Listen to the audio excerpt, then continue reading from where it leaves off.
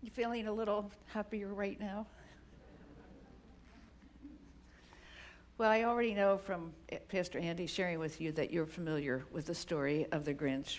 It was written by Dr. Seuss in 1957. It was a long time ago, and look how popular it still is, and there's some reasons for that. So what was your first reaction to the Grinch?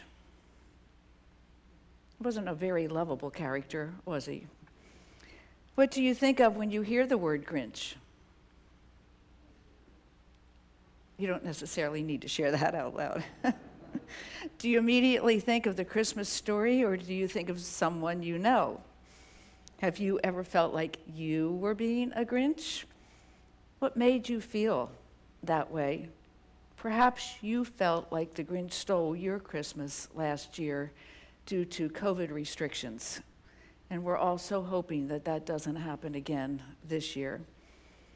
When you think about the Grinch, do you think about that green creature whose heart is 2 sizes too small? Or perhaps you're thinking about someone you know who's never happy about anything. Maybe there's some things that you don't like about Christmas. Not everybody doesn't like everything about Christmas. Maybe you don't like all the pressure of all the things that you feel like you need to do between now and 4 weeks from now. You already have a busy schedule. Or maybe you don't like some of the Christmas songs or the Christmas music or the crowded malls or the commercialism or feeling like you have to get a gift for so-and-so or send more cards than you want to. Why do we put so much pressure on ourselves to please others? Is that really what Christmas should be about? In the scripture from Matthew 2, we learn that the most religious leaders believed in a literal fulfillment of the Old Testament prophecy. They believed that the Messiah would be born in Bethlehem, as foreseen by the prophet Micah 7 centuries before. And yet, ironically, when Jesus was born, these same religious leaders became his greatest enemies. When the Messiah for whom they had been waiting finally came, they didn't recognize him. How many today fail to recognize Christ? Perhaps that is one of the reasons why some people hate Christmas. The Grinch hated Christmas, although the story never tells us why. Is hate a bad thing? Is it okay to hate something? According to our scripture from Amos, we heard about hating evil and loving good. Earlier in the service, we lit the Advent candle of peace. If we embrace peace, then we're hating evil, war, abuse, injustice, racism, and any number of other things that fail to bring peace to others. One example of something that our church hates is seeing people hungry. We hate the food insecurity in our midst. And so instead of hating, we love our neighbors by feeding them. Our food pantry serves people in this area 3 days a week, every week, all year long. What do you hate? Do you hate some of the things that I've already mentioned? Or do you hate how you've been treated or missed opportunities in your life, pressures at work, or just how difficult your life is or has been?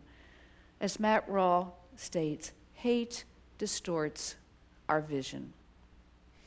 Amos 5 is a lament and a call to repentance.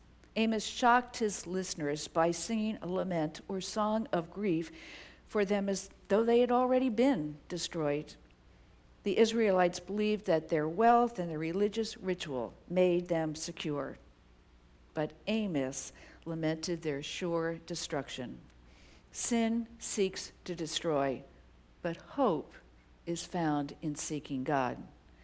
The one sure remedy for a world that's sick and dying in sin is to seek the Lord and live. The people were calling for the day of the Lord, thinking it would bring an end to their troubles.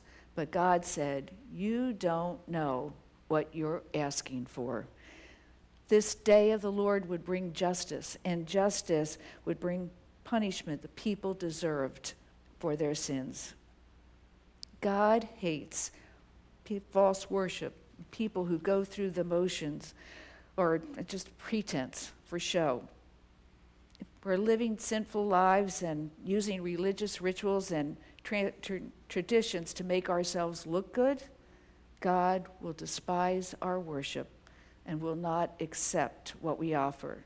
He wants sincere hearts, not the songs of hypocrites. When you worship at church, are you more concerned about your image or about your attitude toward God?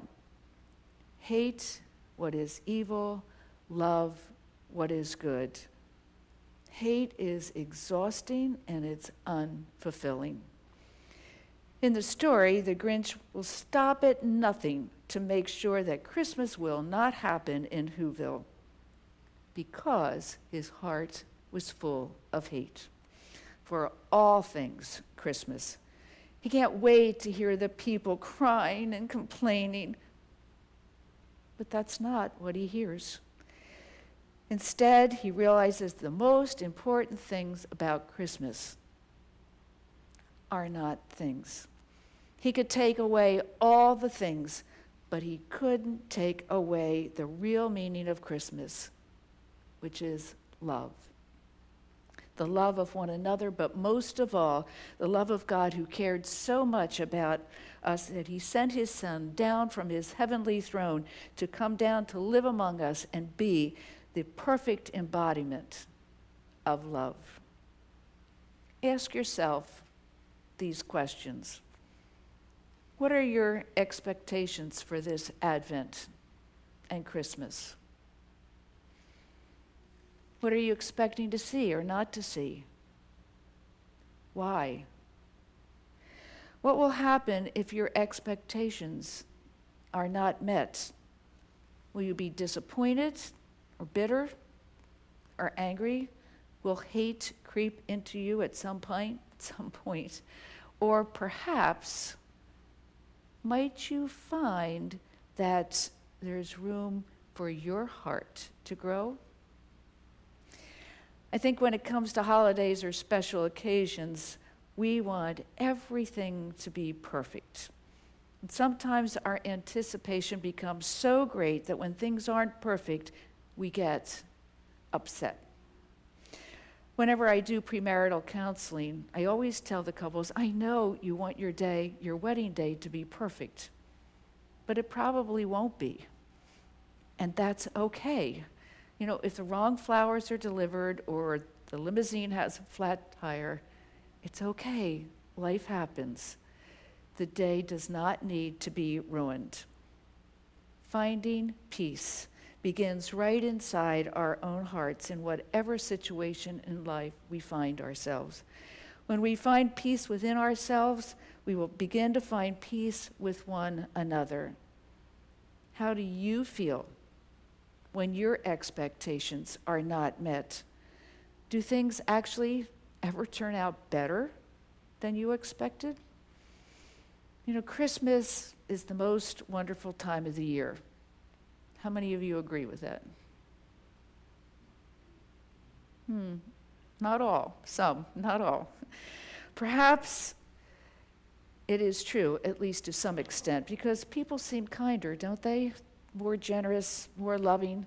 Bright lights lift our spirits, Christmas decorations as well, and Christmas songs and Christmas music bring us joy, and there's more goodwill among people. There are Christmas services and Christmas plays which remind us of what Christmas is really all about. Earlier, we heard Romans 12:9, which says, love must be sincere. Hate what is evil, cling to what is good. Most of us have learned to pretend, at times at least, to love others, how to speak kindly, how to avoid hurting their feelings, and appear to be taking a great interest in them. We may even be skilled at pretending to feel moved with compassion when we hear others' needs, or become indignant when we learn of their injustice. But God calls us to real and sincere love that goes far beyond pretense and politeness. Sincere love requires concentration and effort. It means helping others become better people. It demands our time, our money, and our personal involvement. And there's no individual that has the capacity to express love to a whole community. But our body of Christ right here in Hatboro has the ability to do that. We need to look for people who need our love and for ways that our fellow believers, our body of Christ right here, can show love to our community for Christ. 1 John 4:18 says, "There is no fear in love, but perfect love drives out fear, because fear has to do with punishment. The one who fears is not made perfect in love." When you are afraid of your future eternity or God's judgment, you can remind yourself of God's love. We know that He loves us perfectly. We can resolve our fears first by focusing on His immeasurable love for us, and then by allowing Him to love others through us. His love will quiet your fears and give you confidence. God's love is the source of all human love, and it spreads like fire. It's difficult to feel as though Christmas is the most wonderful time of the year, though, if you are in poor health, you don't have enough money, or maybe you're unable to see your family. 3 weeks ago, on November the 7th, we observed All Saints Sunday, and we remembered 27 people who have died within the past year. Since that time, we've had more deaths among us. Right before I came up for the second service this morning, I listened to a phone message.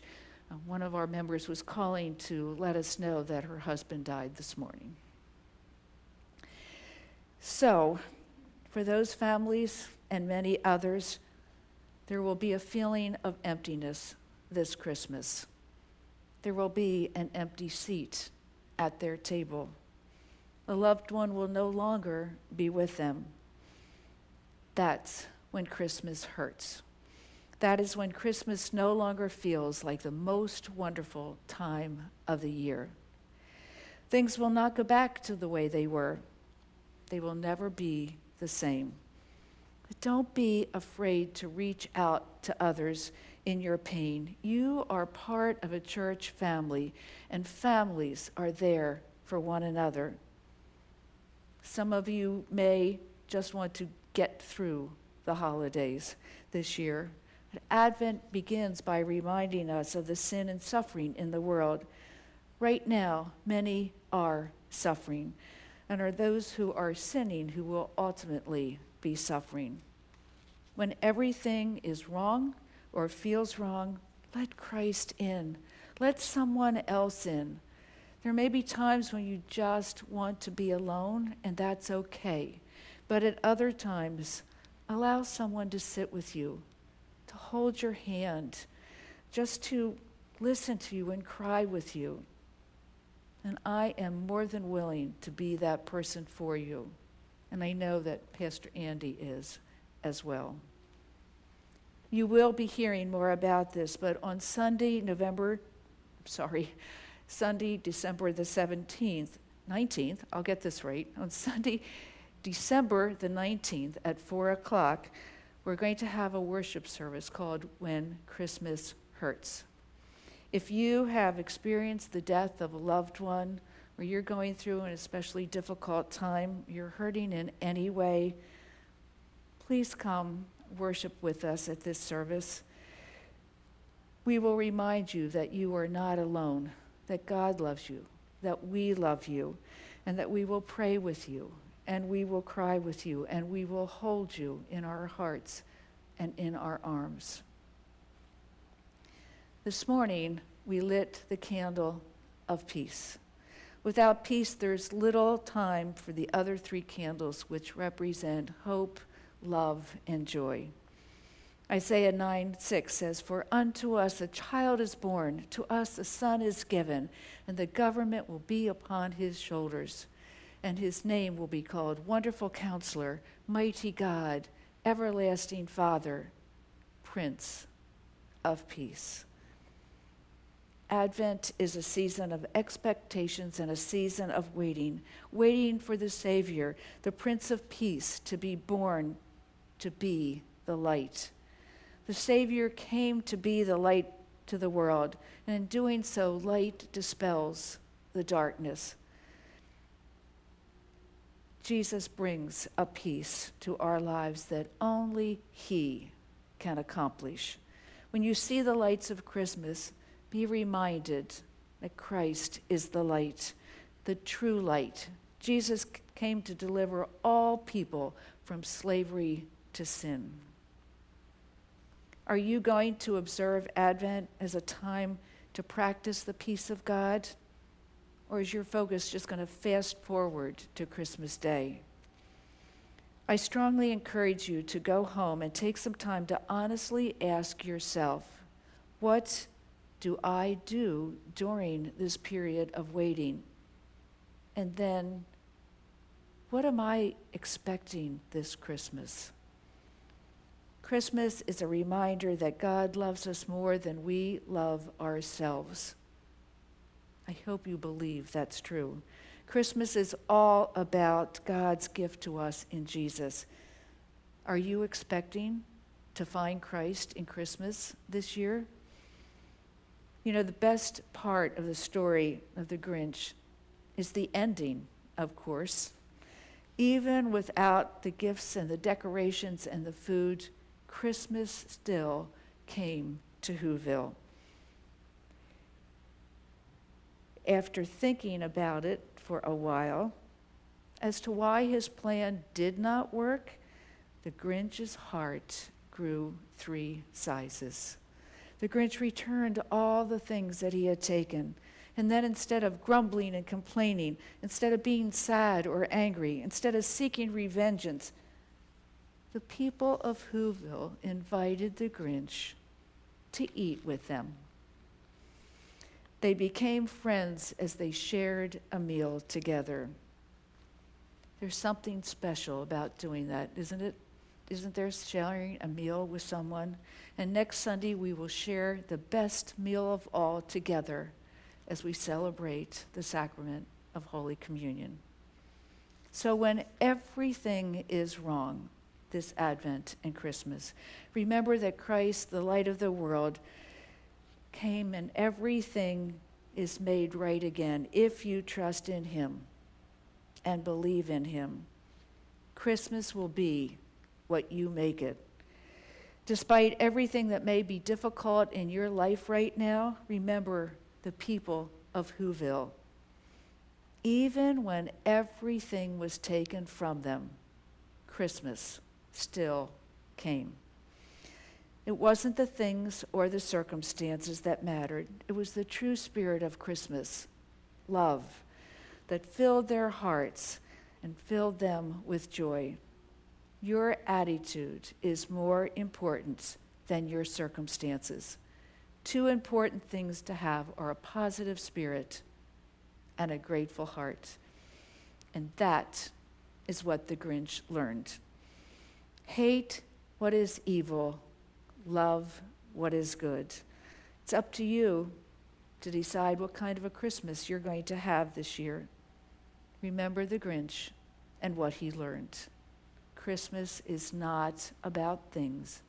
It's about love. God is love, and the light of Christ dispels the darkness.